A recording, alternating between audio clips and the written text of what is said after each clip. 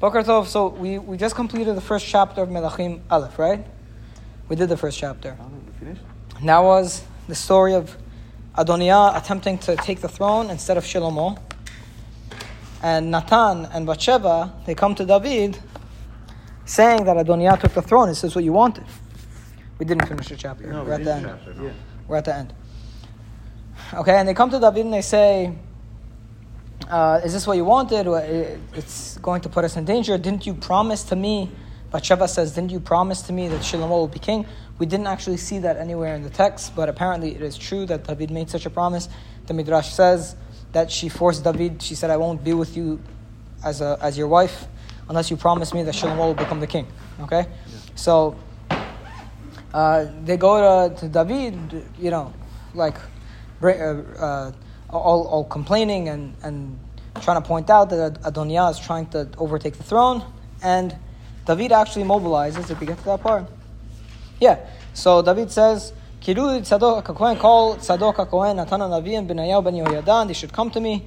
And he says, "Take your servants and ride Shlomo on my mule and bring him to Gihon, spring Gihon, where people would gather. And there you shall anoint him, that Tzadok the Kohen shall anoint him, and Natan HaNavi, both, meaning in this case there is a prophet, unlike by Adoniah where there's no prophet. Okay, so it's very important. And you will blow the shofar and you will say, long live the King Solomon. And then you shall go and he will come and sit on my throne and he will rule instead of me. And he is the one that I've chosen to be a leader over Israel and on Yehudah. Okay, and that's where I think we got up to verse 36. We got up to 37 actually. And Benayahu ben Yehoiada says to the king, he says, okay, for sure, so long as, I don't know how they translate it, so long as this is the word of God or something like that. How do they translate verse 36? Amen, and so may Hashem, God of my Lord the King, say. So may God say, okay? Pasuk Lamed Zayin, Ka'asher haya Adonai im Adonai HaMelech, just like God was with my master the king, so shall he be with Shlomo, and he shall make his throne more expansive than the throne of his father, meaning his power and the glory of the kingdom should only grow in the lifetime of Shlomo. We mentioned a few times, if you remember, that there seems to be a subtext of the story of the sin of David and Bathsheba. Like the fact that David didn't sleep with Avishag, we said it's a sad commentary on David, on how his original sin was with Bathsheba, that he couldn't control his temptations, and now there's a young virgin lady that is warming him up, and he's not with her conjugally or sexually.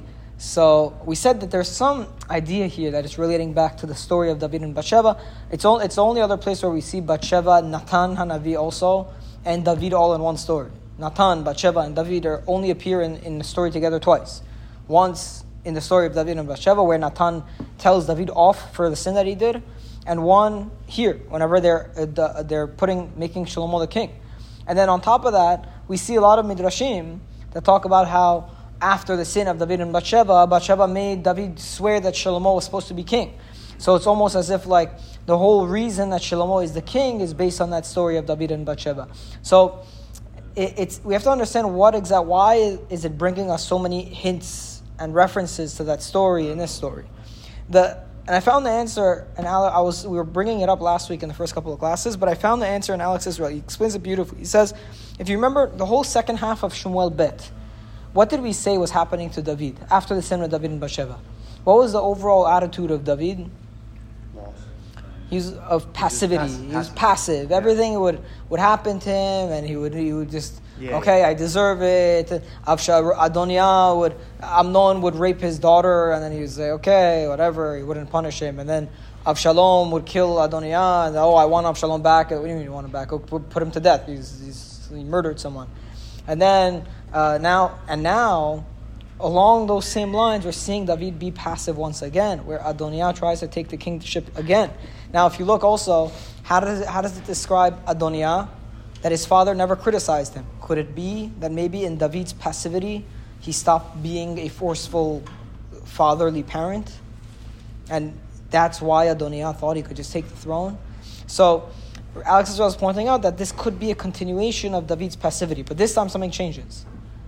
This time David, after being told by Bathsheba and Natan that Adoniah is taking the throne, he realized that it's time for him to wake up. And here David wakes up, and with a kingly forceful act, he makes Shlomo the king. And there's kind of like two sides to that. Because on the one hand, making Shlomo the king is finally David waking up from his passivity. So it's almost like he's realizing that his teshuvah for the sin with Bathsheba is being accepted. And at the same time, by confirming that Shlomo is the king, the son of Bathsheba is the king, what else is he showing?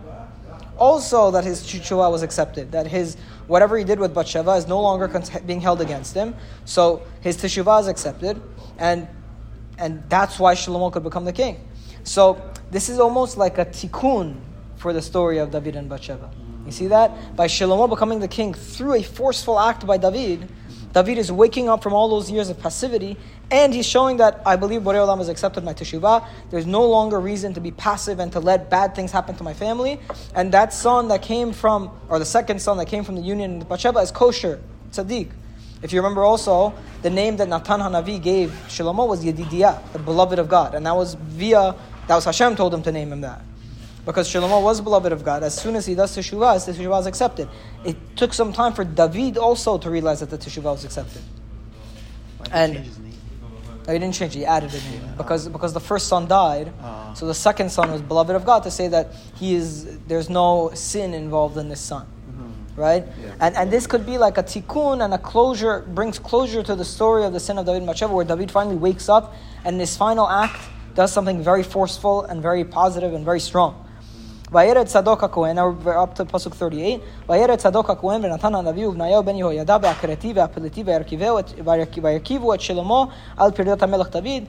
Tzadok HaKohen, Natan HaNavi, Bnayahu ben Yehoyada, Akreti, Pleti, the army people, they went and they rode Shlomo on the mule of David, the king. Vayalichu oto el Gihon, they took him to Gihon.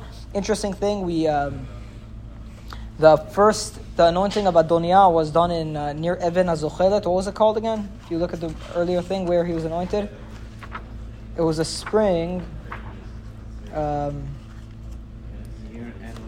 En Rogel. Right, in En Rogel. En Rogel is one spring that's outside of Jerusalem. Gihon is inside Jerusalem proper. Alex Israel points out that if you look, you could even see that Adoniah, he's leaving Jerusalem to be anointed in a public square that's outside the official territory of the kingdom. So it's like, you could see from even the location that his is a more rebellious, a coup attempt. And David, when he makes Shlomo the king, he's doing it in Gihon, which is in Jerusalem proper, under the auspices of the king. Lametet, Vaikach Tzadok HaKohen et Keren HaShemen mina ohel, Vaimshach et Shlomo Tzadok HaKohen took the horn of oil from the tent. What tent?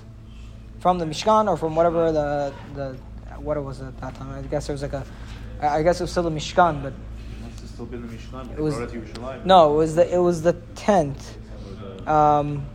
because okay, it was still in Giv'on according to Radak. The tent was still in Giv'on according to Radak, but it's the Ohel Moed, the Mishkan, or whatever they were using as the Mishkan in those days. I don't know if they kept the same exact Mishkan, or if they had a more like elaborate Ohel. I'm not sure. Why would they have? There's actually a lot of commentary on this.